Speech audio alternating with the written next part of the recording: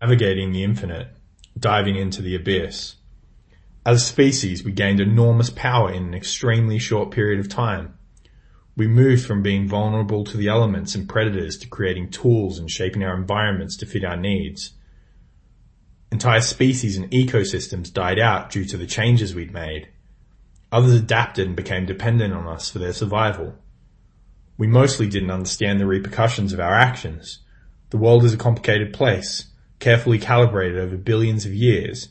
What did we think would happen if we just started twisting knobs without a proper understanding of what each of them did? Even when we understood the harms we were causing, we had these maligned power structures that incentivized everyone to act in their self-interest.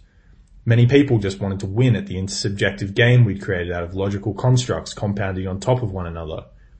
We prioritized the now over the futures we were leaving for ourselves and the generations that would come after us. It got so bad that the planet became unstable. The resources we needed for our survival became scarce, and the weather conditions were erratic. We used up the majority of our resources building technology that the planet was nothing more than a shell of what it once was. It was time for us to leave. Artificial Earth. We scrambled to build an artificial Earth, an ark for humanity, a haven to protect us from its unsafe conditions. There wasn't enough time or resources to bring everyone. Mainly, the people who survived had accumulated enough wealth to be granted passage, or they'd contributed to the advancement of society in some monumental way. It was the largest massacre in human history. Our population dwindled to a fragment of what it once was. Many people were separated from their families.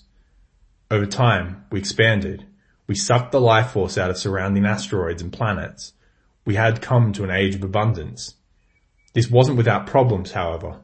People have a tendency to enforce artificial scarcity to maintain power over others. We had an abundance of resources, although there were still many people going without.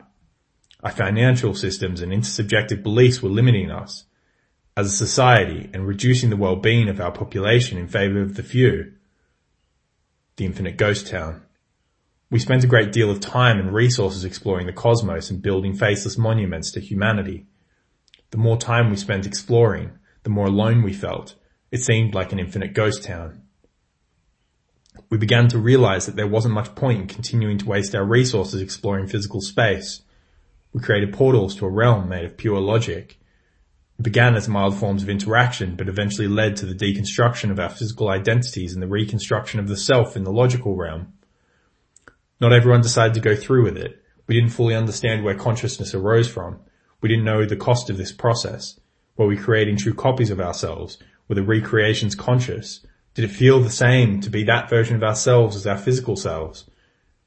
There was considerable pressure to digitize yourself. If you didn't, you were isolated from the rest of society. We set up communications channels between the physical realm and the digital, but it became increasingly difficult to relate to one another in the different realms. Our experiences were too different. Splintered reality. The physical realm had a sense of power over the digital realm. The events that occurred in the physical had a way to propagate themselves into the digital. The laws of physics sometimes caused data to mutate or errors to occur. The processing speed of the realms dictated how fast time was experienced for those living in it. If more iterations occurred at a faster rate, would experience time quicker. If a space was shut down for a day, people wouldn't even realize it. People had an enormous amount of control of their environments within the logical realm. We created all manners of reality, alternate versions of physics, altered identities, cloned identities, time travel, infinite parallel versions of ourselves experiencing every possible mutation of reality. People often experienced reality for a while, and then when they were bored of it, they'd move somewhere else. They'd invent entirely new universes at a whim, like changing the channel on a television set. I can't recall how many countless realities I've experienced. I don't know if it really matters either, but I'm beginning to feel a sense of boredom. I'd like to start a new life, one without the memories of all the lives I've encountered before, without all the loss, without all the freedoms. As I ready myself to shed aspects of my identity and dive deeper into reality's infinite pool, I ponder how many iterations have occurred before me. What stacked layers of abstractions are the foundations of my reality? Were all of the hardships and suffering throughout history merely knock-on effects of realities we conjured? Were they intentional decisions? In which ways can this reality reach into the heavens and change its foundations? What infinite layers of abstraction lay ahead of us?